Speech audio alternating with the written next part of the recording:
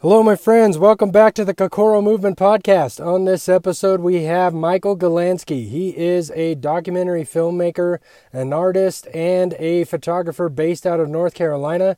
He recently just released the documentary All the Rage, which is about the one and only Dr. John Sarno. We had a great conversation. I hope you guys enjoy it. I'm just going to jump right in. Here we go.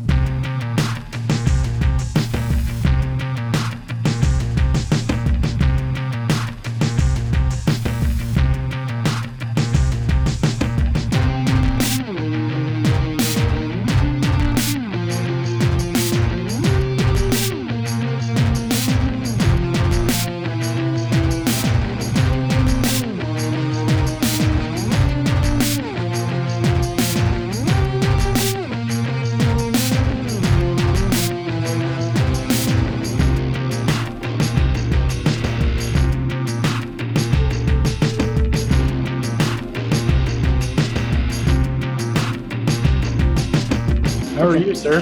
I'm pretty good. How about yourself? Yeah, I'm good. I'm really excited to talk to you. Thank you so much for sharing your video with us through Joseph Schwartz. That was really, man, what a special documentary that was. That was really, because I've been following John Sarno's work for a long time because I'm a massage therapist, and, emotional pain is something that I deal with literally every day. Yeah. So it's also really important to explain it in such a way that doesn't sound like woo-woo is the best word that I can describe, because, as a massage therapist in that profession, that's associated with us quite a bit. And so if somebody comes in and you're like, oh, your low back pain has an emotional component to it, then people are just like, no, I'm going to go see somebody else, Right. And so, that was really important to put that documentary out and just to watch that. Thank you. Yeah. When you said that you deal with emotional pain every day, it made me think about this idea that it must be very difficult for you to then not take some of that with you. Right. Take it some of it into your own body if you're constantly, the energy of it, that sounds woo, but it's like if you're dealing with people who are offloading all this energy and kind of, it goes to this idea of the difference between sympathy and empathy. A lot of people want sympathy, which means they want you to take their energy from them, take that pain from them, rather than empathy, which would be more of like helping them to feel heard without having to take it. Correct. And so that is, it's really important to understand that, especially in my profession, because you really have to be on top of that. And that's why it's exhausting sometimes, especially if I'm really busy, because some people that come in, it is a true muscle dysfunction or whatever it is, inflammation or whatever. But it's always a true muscle dysfunction. Question is, what's causing it? Right. And so what I mean by that then is there's some times where, they sprain their ankle and then they just walked funny for a couple months and now their low back hurts, and that's easy. But a majority of the time there is an emotional component to that. And then if I'm not in a place where I can handle that, then I'm exhausted and worn out for like 2 or 3 days in a row, because I just took that full brunt of whatever that they were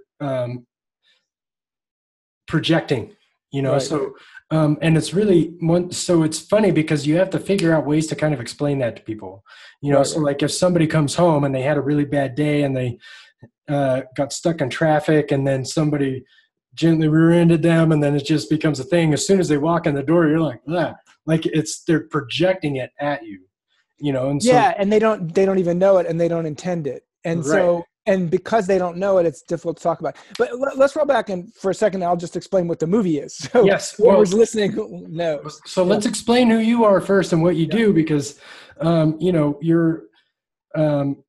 you're about to be really well known, especially in my profession, because of this movie. But let's just explain to people who you are and then what the movie is and what it's about. All right, so my name's Michael Galinsky, and I'm a filmmaker. And I made a film with my wife, Suki Hawley, and my partner, David Balinson, about Dr. Sarno. But it's also a very personal film because my family has a long history with his work. My dad was a psychologist who almost died of an ulcer when I was young. And I found that he almost died of an ulcer before I knew him or was cognizant of it. And then he overcame that, and he had a fender bender, just like you described. We were all in the car. I mean, I was little. I must have been in fourth grade. It was a nothing. It was like someone went bang in the back of the car. We were fine. But then he got whiplash, terrible whiplash for years. But he was also a psychologist. So when someone gave him Dr. Sarno's book, it totally made sense, and it went away. And after that, he started giving the book to everybody. But he really suffered with this back and neck pain for 4 or 5 years, maybe 6 years of my childhood, and then it was gone. And it stayed gone until he retired about 30 years later.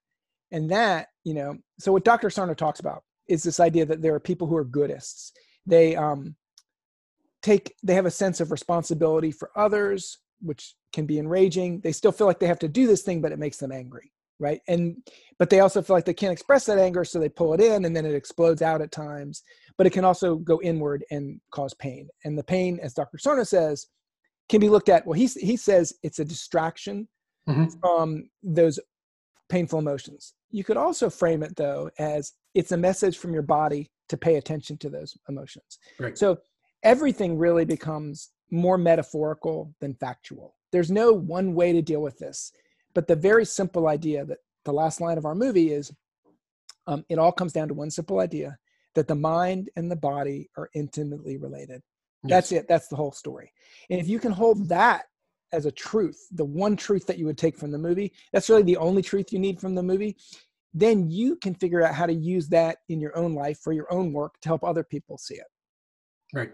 Yeah. So, I have one of my favorite quotes from a friend and a mentor of mine, Dr. Perry Nicholson, is the human body is under no obligation to make sense to you. Right. So when you're like, why is this happening? Like, I don't know. It's just, is. Yeah. And then Dr. Joe Dispenza talks about it as thoughts are the language of the mind and emotions are the language of the body. And so it's really funny, especially in my profession, if you sit there and listen to people, to listen to what they're saying, then they use a lot of metaphors for what's going on with their bodies. Like, that guy's a pain in the neck. I have the weight of the world on my shoulders. Like, right. All these different things that people say all the time. And then it starts to make sense. Well, why are you so focused on that guy? Like, what's his problem? Why is he giving you this neck pain? You know what I mean? So then people start to figure it out. And the way that our mutual friend Joseph Schwartz explains it in his education course is that there's an emotional response to an event. And the pain that you're experiencing is taking energy away from that emotion and placing it somewhere else that's easier to deal with, which is a way that... Or we think it's easier to deal with. Right. Because we set up a barrier to feeling that thing. So we've created that difficulty of feeling it. Right. And that's a way that John Sarno explains it as well, is that your low back pain is, quote unquote, easier to deal with than the trauma that is causing it. Right. Or we perceive it to be. And once we can realize that trauma, and this is the interesting thing, like, people hear the word trauma and then they think of some massive event usually. But everybody's trauma comes from a wide range of things. It could literally be being denied something they felt like they needed very badly when they were young. When they were 4 and they had to have something. To have that denied to them could be very traumatizing. Right. And that's not to belittle anyone's trauma. Everyone's trauma is the thing that they're dealing with. And when we start to compare and contrast them, it's meaningless, because then we minimize our own traumas, and that keeps us from being able to realize, oh, if I just turn and look at that thing that seems so scary, it's not so scary. Right. And so it's also the way that we perceive the world. So the way that you perceive the world now is a lot different than the way that you perceive the world at 4 years old. And so or last week. Right. So, and it's all based on your experience level, right? So when I was 5 years old, we watched Ghostbusters, and then I went to sleep, and then I had a nightmare. And when I woke up from that nightmare, I was going to go up to my parents' room, but on the way up, I looked down the hallway and I saw what I perceived to be a ghost. Mm-hmm. And so then I had to make a decision if I wanted to stay in my room or go up to my parents' room. Either way was felt unsafe to me. So then that was traumatizing. Right. You felt You know, trapped. right. And Yeah. so that was a trauma for me at 5 years old. But my Right. current self is like, well, that's dumb. Why would you even be scared of that? You were probably still in a dreamlike state, even though you were Right. awake and walking around. And then you looked down and saw this thing that you perceived to be a thing, but it wasn't really a thing. But my 5-year-old self was like, I don't know what you're talking about. That was scary. You know what I mean? Yeah. And so, And so then it's about having empathy for your 5-year-old self. And instead right, of dismissing it, saying, almost comforting that 5-year-old self, because we hold all those selves in ourself. right. Yeah. Yeah. We hold all those cells in ourselves. That's awesome. Because you're an amalgamation of all of your experiences, right?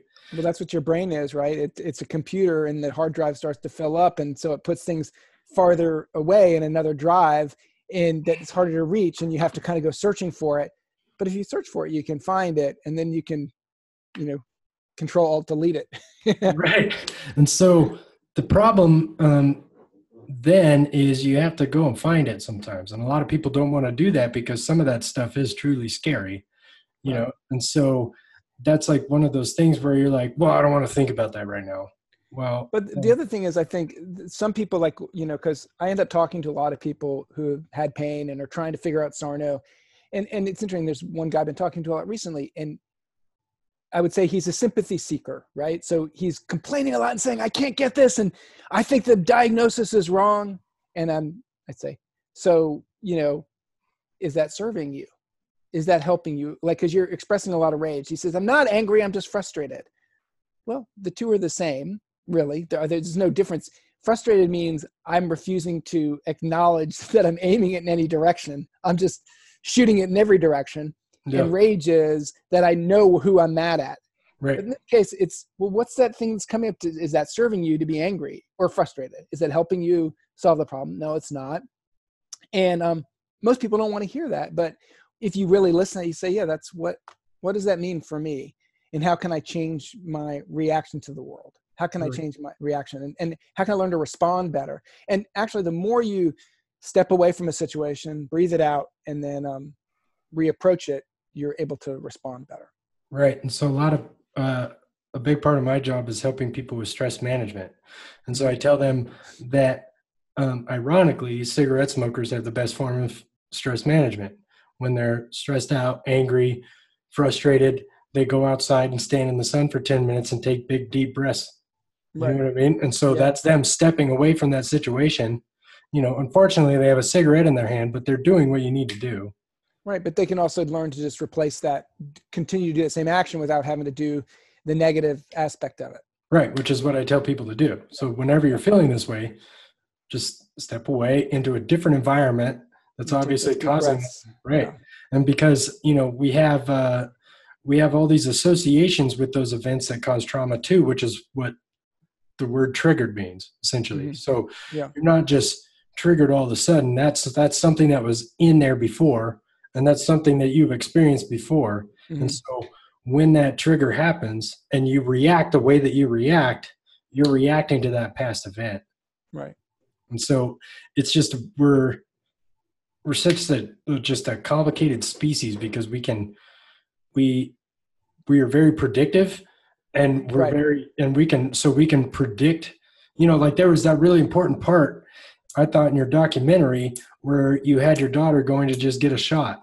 Mm-hmm. And so she was predicting pain and she was, initiating a stress response before anything ever happened, so like, there's something to be said for that. Like if you can, expand that out to where, if people hate somebody at their job and then they have like, oh God, I got to go to work on Monday or whatever it is, that can be this huge thing. Or if you, so here's the one that I experienced recently is there was a guy he was a bully for me the whole time that I was growing up. And, he recently reached out to me because he was having shoulder pain. And I was like, oh God, I got to help this guy. But I only have this memory of him from back then. And he was a bully based off of his own trauma and his own life. Right. Right. And, but then I had an association with him, and I had to work really hard on setting that aside so that I could actually help him as a human instead of treating him as the bully. And then hopefully what happened is that actually shifted your perception of him, and you don't have to hold on to that fact that he's a bully, because like you, he's changed. It's funny because I think Twitter is just terrible with that. Like, I saw something today. A woman had posted something about, oh, this guy who was, made fun of me for being a dork 20 years ago just slipped into my direct messages and asked me out on a date. Well, screw him. And it's kind of like, so you've changed and you know that about yourself, but you don't want to see that this person might have changed. You're making no space for him to have evolved, this person who was stating this stuff. And I thought, gosh, that's so dark. Right. Yeah. And so we want to see ourselves as evolving, but not allowing others to evolve around us. We want to keep them stuck in that place that they were. Right. And, the reason why he was acting that way towards her was because he probably liked her back then. Yeah. And that's, didn't have the means to communicate it and felt weak himself. Bullies are people who feel weak. Right. Yeah. Which is, yes, we're so weird. And I just keep, we're just backwards and behind. And once we start to realize it, we can start to address it. Right. And so, man, hold on, I'm sitting with that. That's really interesting. So then you start to watch human behaviors and start to see that they're all just doing the best that they can based off of the information and the situations that they're in. That is so key, because that's what empathy is. Empathy is recognizing that the person you're dealing with is doing the best that they can, as were your parents. Right. And maybe 85% of the time it wasn't good enough, but how do you expect anyone to do better than the best that they can? Right. Now, once you recognize it and you have more empathy for them and you put less judgment on them, they actually start to do better. And I had a really profound experience with that. Eckhart Tolle's book, A New Earth. Gabor Mate, who's in the film, I wrote him about something, and he said, you should read this book, A New Earth by Eckhart Tolle. And I did while I was on a trip with my mom, who was very anxious and difficult to deal with and controlling. Yeah. But when I read it and I really shifted on the plane, I was just shifting towards an empathy mindset. God, it must be so hard to be that anxious. Right. And whereas before I'm very resistant to it because it's overwhelming to me. But when I stopped resisting it, when we got to the airport and, we're renting the car, and I was like, yeah, it's going to be fine. When she expressed all this anxiety about it, rather than being like, it's going to be fine, she was like, oh, okay. And the whole trip was fine. The whole trip, because she felt heard, she felt listened to, she felt not that I'd taken it on, but that I was making space for her to be anxious. She had less reason or need to be anxious because she felt taken care of. Yeah, which is really interesting. So then, I use, Tony Robbins has 2 questions that he asks a lot, and it helps you figure out a lot of stuff. Mm-hmm. And so one of them is, out of both your parents, whose love did you crave the most, your mother's or your father's? And so they both loved you because you made it to adulthood, right? And so, but which one did you crave the most? And then the second question is, who did you have to be for that parent? And I think that if you figure that stuff out, then that's really a big driver into who you are as a human being and why you got this way. And, and then I was thinking about that just the other day. And then I thought, well, I'm fortunate enough to have both my parents alive.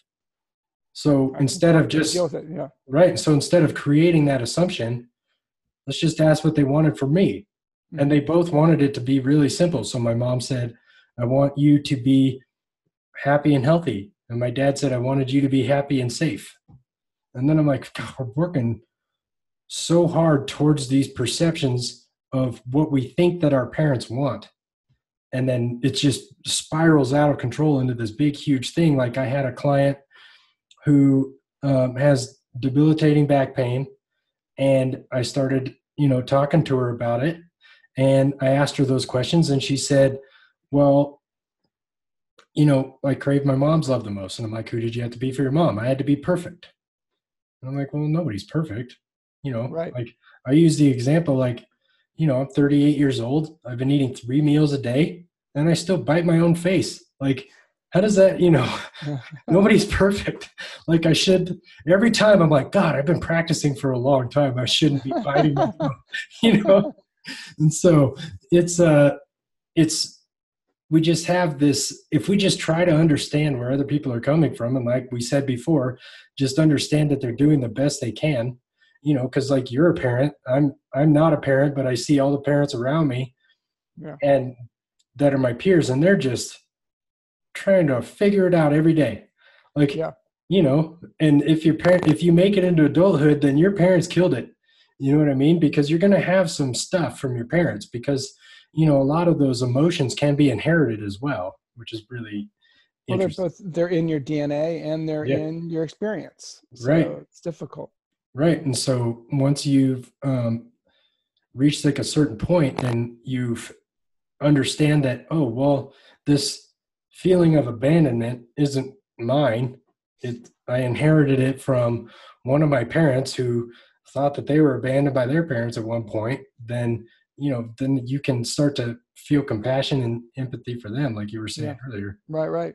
And then even then it's not like whoa, everything's perfect. It's No. just that then you're on a pathway to be able to address the things when they come up, rather than become fearful and overwhelmed. So a lot of times you'll have back pain and you're like, oh my God, this is going to be what I'm dealing with for the rest of my life. And that fear just drives the problem. So all these things it's not linear. It's co-contaminant, all these different forces coming together. And a lot of times it's just like you have a big knot, right? Yeah. Of string.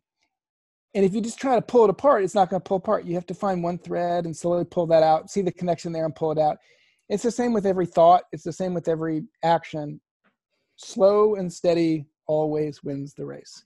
Right. And also the realization that sometimes when you work on that one thing and you feel really good about it, you have to start focusing on this other thing you have to work on. Yeah. And then the other thing, and then the other thing.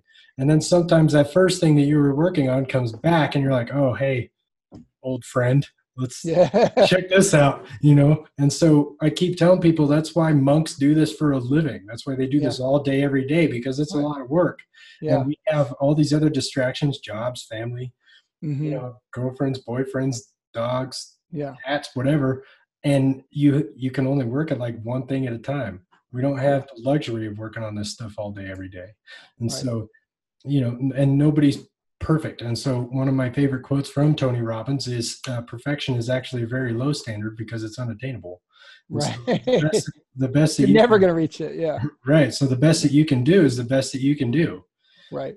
And if and the more you do that and you don't try for the impossible, the more likely it is you'll reach a goal, and then what seemed out of reach becomes possible. Right.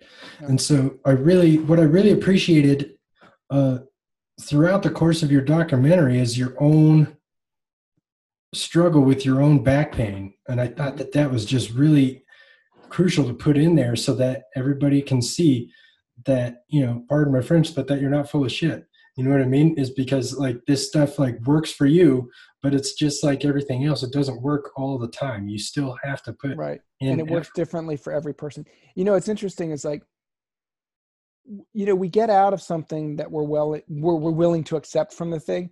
Because what's interesting is all of the film reviews of the movie, as you talked about, the film is really about how our culture shames us for having emotions. So that causes us to repress our emotions, and that causes us physical pain. I mean, that's what the movie is. That's the story of the movie, right? Right.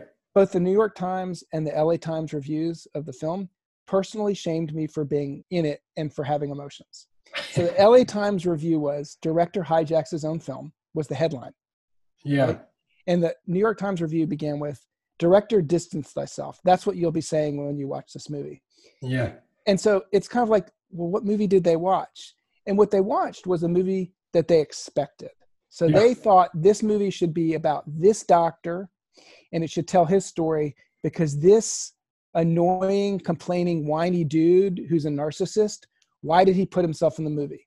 But it's because they weren't actually watching the movie. They were watching to fulfill an expectation of what they expected.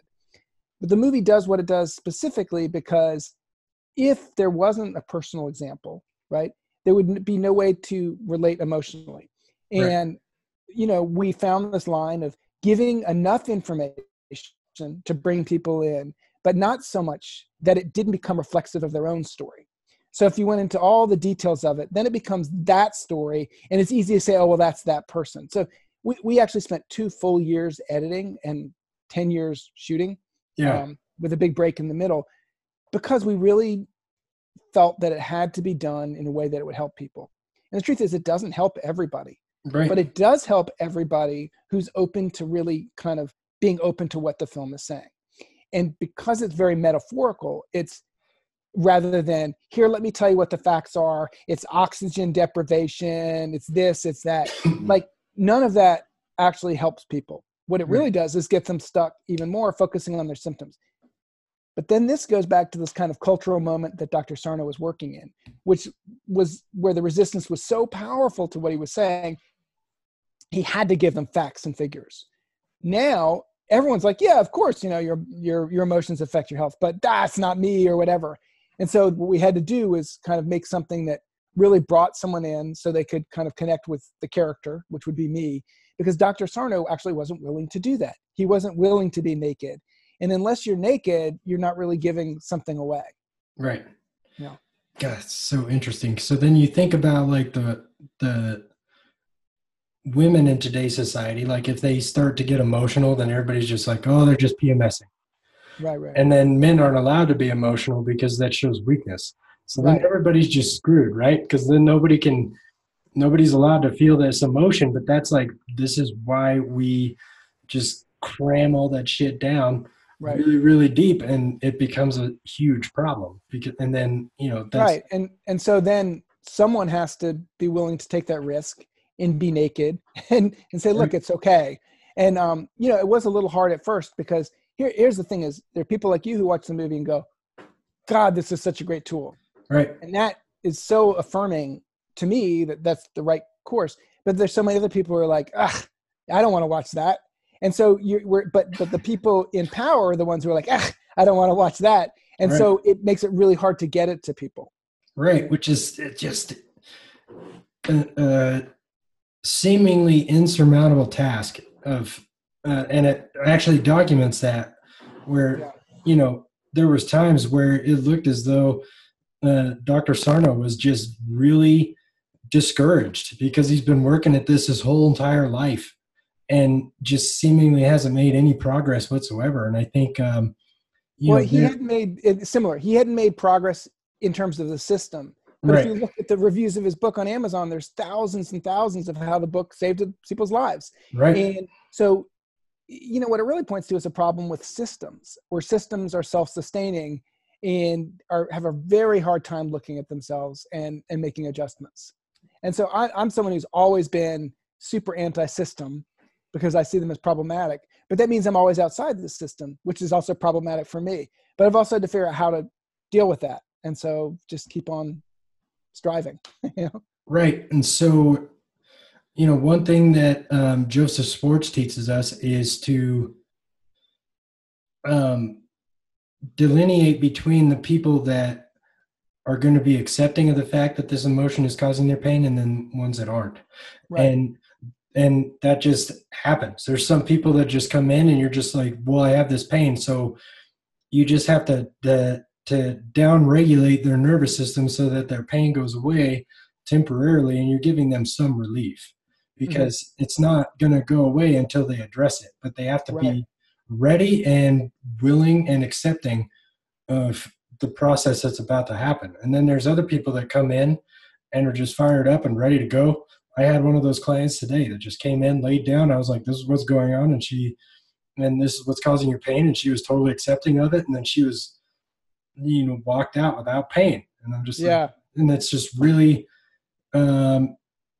it's really fulfilling. That's the word I'm looking for. Like when they finally are just like, oh God, that's what I was looking for. And then, well, that's why you're a massage therapist rather than a massagist, because really you talk about the questions you ask, because you're leading people to the space where they can make that decision for them. And I actually, it's hard because sometimes doing a lot of this discussion, this talk, it becomes very clear what the energy is. And I can reflect it back to people, but if they're not willing to hear it, I have to be very careful about how I do it. And at certain points I can be quite blunt. I would say, like, so here's what I'm getting from you, and you can take it or leave it. But I think if you take it, it will be valuable to you. And the people who have the strongest, most powerful thing coming off them have the hardest time hearing it. They're like, no, I'm not angry at all. It's like, well, you're expressing all kinds of anger and saying you're not angry. That seems problematic to me. So where's it going? Oh man, I could just think of so many people that, there's one person in particular. As soon as I hit this one spot on her body, she just was like, just flipped the switch and was just unleashing the fury on, their spouse and their kids. And this is the reason why I don't have a life. And this person doesn't help me with anything. And I'm just alone in this. And you're just like, whoa, like it's stored right here. That's where your back pain's coming from for sure. It's like, and it's just a really, like I said, interesting narrative. And I think Dr. Sarno is great at talking about it. And like I said, I think that your film really captures it. But then going back to, what the reviewers say and all the critics and all this stuff, it's like, it's like when they complain about a Fast and the Furious movie and you're like, it's a Fast and the Furious movie. What were you expecting? Like, I went with the full expectation to see a Fast and the Furious movie. What were you expecting? Yeah. Like, it's come on. I enjoyed myself because I got exactly what I wanted. Yeah. Like, I don't think that it's like going to a roller coaster and expecting it to be Shakespeare. I know. That's exactly right. That's not how it works. It's not how any of this works. You just gotta, it's God. And then 10 years, that's another thing too, where that a lot of people can't really wrap their head around, because we're full of a society of immediate spectacular results. And so just even you talking about like the length of that, then I start to think about the determination of that and the ups and the downs and how the emotions that are involved within that process. And, thinking about times where you're like, God, is this even worth it? Or this is going to be really great? Or is this even going to be received? Like, let's talk about that. Just kind of like that roller coaster of making this thing. Well, that whole thing I talked about a minute ago, like making films outside of systems has taught me to be patient. So I've learned to just, it'll be done when it's done. And, you set goals and the years go by and you're like, good, I was expecting to have that, but it doesn't, you can't push, you can't try to force the world to live up to the expectation you have. And if you do, you usually make something that's not as good as it could be. And it may look good and it may sound good and it may seem professional, but it may not work. And so, I'm kind of anti-professional. I mean, not saying like if I'm going to work with a carpenter, I want a professional, because you're going to do what you're going to do.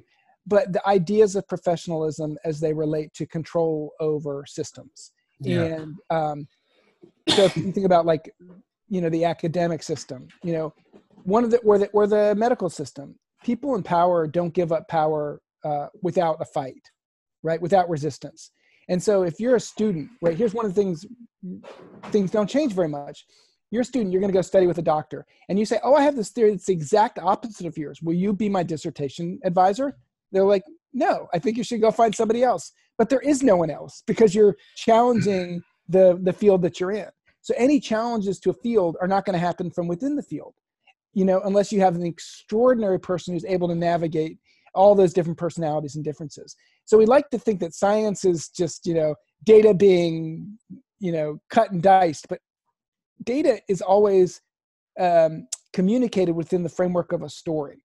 And it's within the framework of a narrative that fits somebody else's narrative. It's always the same. And so to pretend that it's different, and that's why like people will say, they want me to explain Sarno in these very clear terms. It's like your mind and your body are intimately related. The medical system went down a route of becoming very biotechnical and ignoring the fact or the the emotions as a factor. But we all know that they're a factor. And so if we, and part of the reason that happened is because we wanted to take this biotechnical science-driven approach. And it's hard to measure or quantify emotions. And so what we do is we, quote, control for them, which means we pretend they don't exist. But if they do exist and affect the outcome and we aren't accounting for them, then all we're doing, it's like, it's just insanity. Right. I mean, it's just really insanity. So the reason that we don't consider emotions largely in terms of all of this biotechnical medicine stuff is because there was no really easy way to tell that story or to quantify it. So we stopped telling that story. So people start having that narrative. And so once you try to insert that narrative, you say, well, that's not part of our story. But it is. It's crazy. You know? It's so obvious as to be nuts. Yeah. And so the more I learn, the more I realize that it's all the same stuff. And so when you look at the human in front of you, it's just a big bag of stuff. So you can't just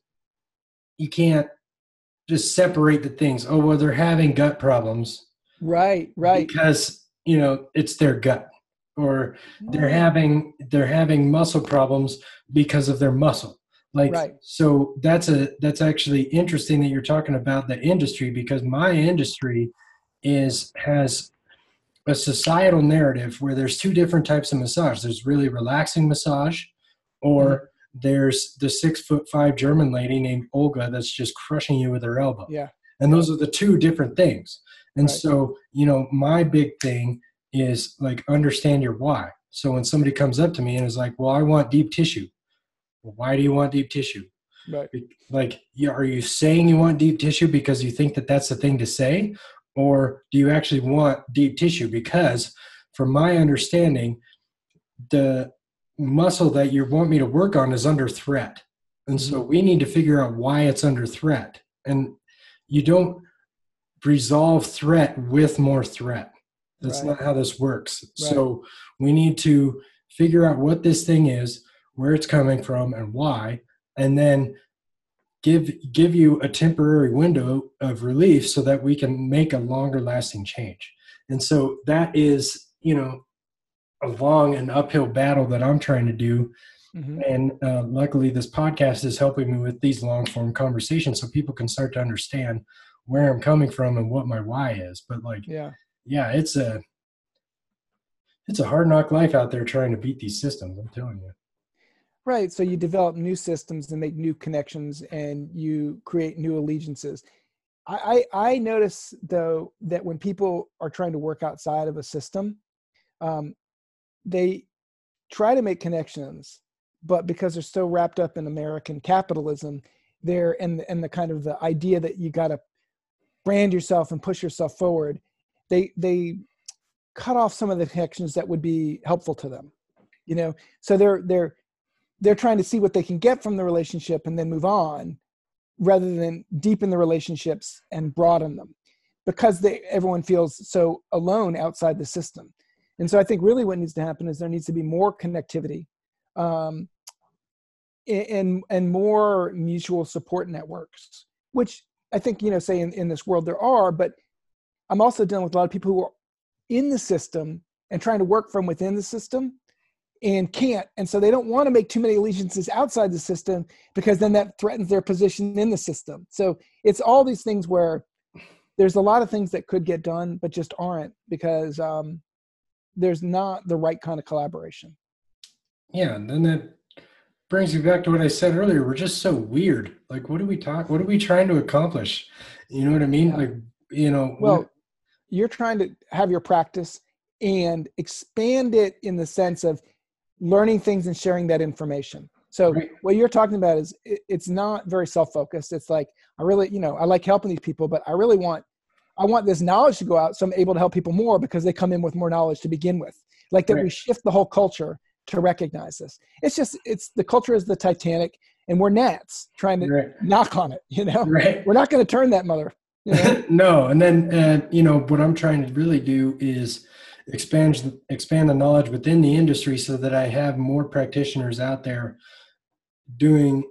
We'll create that connectivity that you're talking about. Right. Better work, because, there's more people out there that need this stuff. And that's why really connected with like Joseph Schwartz is because this is Mm-hmm. the one of the things that he said that I think is really important is you have to be really careful when you're addressing these emotions in people, because sometimes that emotion needs to just be down regulated because it is a critical structure in who they are as a human being, and it's the Right. reason why they are the way they are right now. And you And can't just take it out from under them. because if you do, then the whole thing collapses because it's a Right. load bearing structure. And Right. so, but if they're aware of it and They can build new supports around it, and then you can take out that load bearing structure. It doesn't all have to be on that one idea. They right, can become multifaceted. They don't have to be stuck in that idea that they have to be perfect, for instance. So if you correct, say, well, you don't have to be perfect, and they're like, but I do. You know, right, yeah, boom, right, yeah. And so, but then if you dig your elbow into that really tight muscle that's a load bearing structure, and then the whole system falls apart. If the practitioner doesn't know what's going on or why, then they just are like, holy shit, like, what do we do? yeah, Because now there's I this can't move human, now. right? Now there's this human having, not only can they not move, but they're having like a complete and total emotional breakdown on the Right, table. right. And it's important to understand that. And so, it's a, man, you did good work. I'm really, I'm really proud of you for, putting that out there against the system, I guess is what I'm trying. Yeah. That's really Well, trying. It's slow. It slowly moves, and then yeah, just do what I can right. And because it's so, been out for like 2 years now. yeah. So one of the things that I'm trying to do right now is change the narrative of the fitness industry, because right now Mm. fitness is really based off of intensity. So like you only get a good workout if you're lying on the ground covered in sweat and can't breathe afterwards. Right, And I am under the impression that that's another stress response. So right, if you have somebody who is a paramedic, for example, and they're working 48-hour shifts and they're not sleeping and they're not eating well and they're not working out and they're constantly getting calls throughout that 48 hours, and then they get off of work and do a high intensity workout the whole entire time they're off of work, then they're actually not recovering. And then they're right, going into their next with more stress. So then that's really detrimental to them over a long right, period of time. But, as it stands right now, stress doesn't sell. Six-pack abs in 6 weeks sells. So right. that's like it's a thing that I'm really trying to work on right now. And it's really difficult road. And it's like, Well, I think I think if so, you do fitness training as well. yes, sir. Yeah. So Good. I think that the way to do it is to be able to do it with telling a story Right. and getting people to. There's nothing wrong, I think, with doing a really hard workout because that kind of stress actually does cause your body to come back stronger. That's how Right. the strength happens. But it has to be done in balance. And if we push ourselves beyond our capacity over and over and over, we're going to collapse. You Right. can push yourself being up to your capacity and then rest. And I think Right. that's partly what you're trying to help people to do is find more balance in Right. their approach to the world. And so that's the story that you help them see. Right. And so, And when that works and you start to get more people and it really works for them and they feel better in general, then they start to come and they start to bring other people. So that message does grow. yeah. And so it's just, but like you said, it's a long, slow process. And I have to, listen to my own advice and say that there's not immediate spectacular results out there. I'm not just going to start this thing and then just be like, oh, I'm a millionaire now. I Right. gotta wait and see and just keep putting as much information out as I can and just be patient because eventually it'll all pay off, It does. man. And then you gave me a lot of stuff that I had to sit with for a second. And so are you working on multiple projects at a time? Kind of, yeah. We have the next film is about nature versus nurture, donor conception, adoption, how we become who we are, and how we are connected, and to our ancestors and to our children. That's so interesting. When does that come out? I have no idea. I've been working Yeah. on it the same amount of time, kind of. Okay. And at one point, it seemed like they'd be the same thing. But Yeah. uh, last year was a very, very difficult year. We had a problem where we made a movie about protest, and we got protested by the protesters. And it was really, that was very traumatic. Yeah. It was a difficult thing. And then right before that, though, actually, while we were finishing that, my mom was in the hospital with pneumonia, and I did not think she was going to survive. She was in the emergency room, and it was very bad. And I got a text from my cousin saying, "Hey, I just got off the phone with your daughter, Holly. Do you remember you were a sperm donor?" And I did remember a sperm donor. I was a sperm donor because that's why we were making this movie. But nobody had found me in the 10 years of making it. So Yeah. now I'm in really good contact with my 26-year-old daughter, Holly, who was born via sperm donation, and she's awesome. Yeah. So that's going to be interesting as we make this movie. Right. Wow. And it's an evolving movie. Yeah. Last year it was a tough year on my end as well. Like Yeah. it was the first year I've had in my life where I was like, okay, you can be done now. Yeah. I'm over all that. Yeah. But the adversity actually creates pathways for growth and change.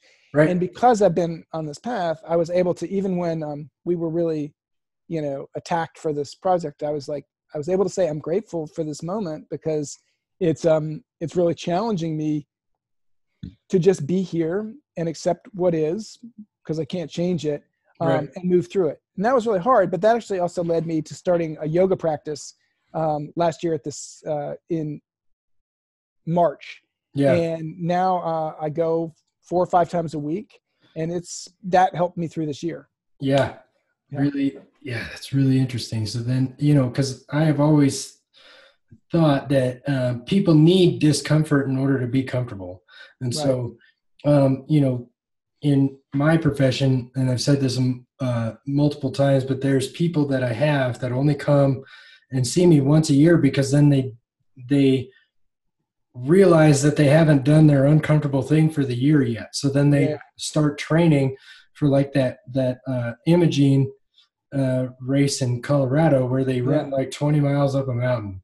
And then they're like, oh, that's only 5 weeks away. I better sign up and start training now. And then they crush themselves for 5 weeks, do that incredibly difficult thing. And then can't move. And then, can't move and can't function. But then they carry on with the rest of their life because it's easier now, So that's also one of those things where I believe that some people, if they don't have discomfort in their lives, then they create it. Yeah. And I'm not saying that nobody should do very strenuous and exhausting workouts.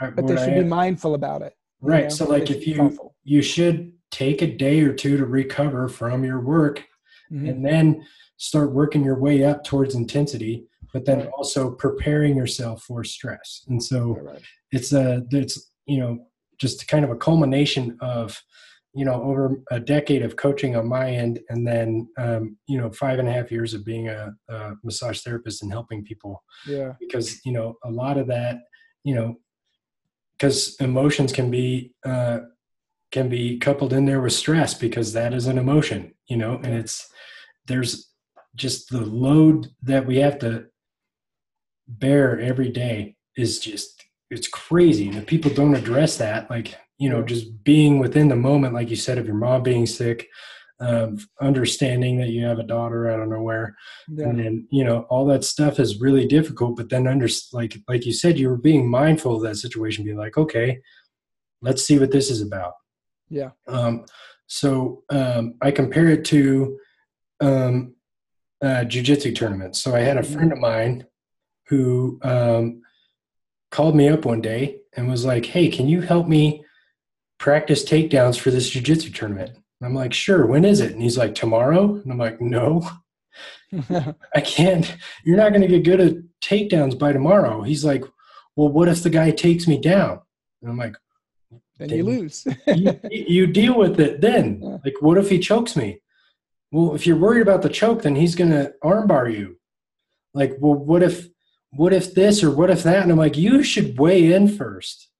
Like, just do that first and then see what happens after that. like, because you might not even be in the weight class that you think you're in.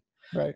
So then, like, jiu-jitsu is actually a really good metaphor, because you need to get all the information on what's happening on that moment and then react to that information instead of preemptive reaction, because that preemptive reaction is what gets you into trouble. So like, your mom having pneumonia, like if you get the phone call that your mom is in the hospital and you just freak out. Yeah, I knew that wasn't going to help. Right. So I was in a good place for that, but they took her to a different hospital. So I went to the wrong hospital, and when I got there, I got a call from her, but she was just screaming and wasn't even holding the phone. So I got to drive for 25 minutes to the other hospital, listening to her scream, "Help me, help me." Oh my God. Yeah. But thankfully I was able to be like, I'll get there when I get there. Right. And I'll stay on the phone in case she does pick it up.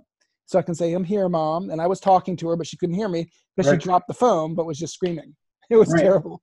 Right. And so, but that's really a really terrible situation, because you're not getting any information to react to. Right.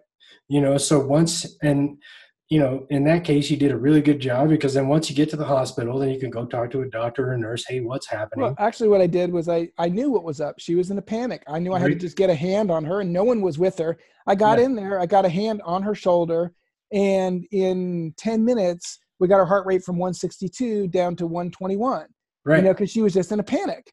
Right. And her heart was trying to do what it needed to do to get her away from the monster, essentially, which was anxiety.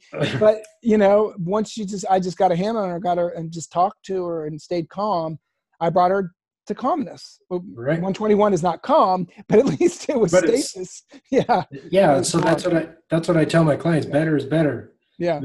Do you feel like better is on the way to best, right? Yeah. Yeah. So you need to be grateful for where you're at. Yeah. Because you're better than when you came in. Yeah. So, because like I said, we live in this world of like Amazon, where you just, I don't have something in 2 days, I'm going to be really angry about it. Yeah. And so that's, a testament to your filmmaking. Like you said, you've been working on that project for 10 years. Like most people don't have a 10-year goal or plan, or when's this going to be done, or, like it's a 10-year overnight success is what I started. Yeah, exactly. You know what I mean? I'm 50 years old, and now all of a sudden I'm an overnight success. Right. Cool. That was really exciting. So, So what books are you reading right now what books do you just read, I guess, is the question that I'm actually, what I just read was The Hobbit. The Hobbit? Okay. Yeah, I just read it because it was sitting around and I was going on a trip. But I try not to read too many information books, because I'm actually, problem is I work too much. That's one thing I need to do less of, and I'm doing better. I work too much, so I don't really have time for it. But speaking of which, actually, I have to run in 1 minute because I got to go to this yoga class. But But yeah, was there anything else you wanted to? No, that was it. That was really awesome. Thank you so much for the conversation. I appreciate it. Yeah. Well, thank you. Thanks for watching the movie and getting it and spreading the word. Where can people find you at? Well, you just go to All the Rage, I'll spell one way, doc.com. Yeah. You can find out about the movie. And if you can search for it on Amazon or iTunes or Vimeo. Okay, perfect. Thank you. Yeah, once again, thank you so much. I appreciate you. Yeah, thank you. I appreciate you.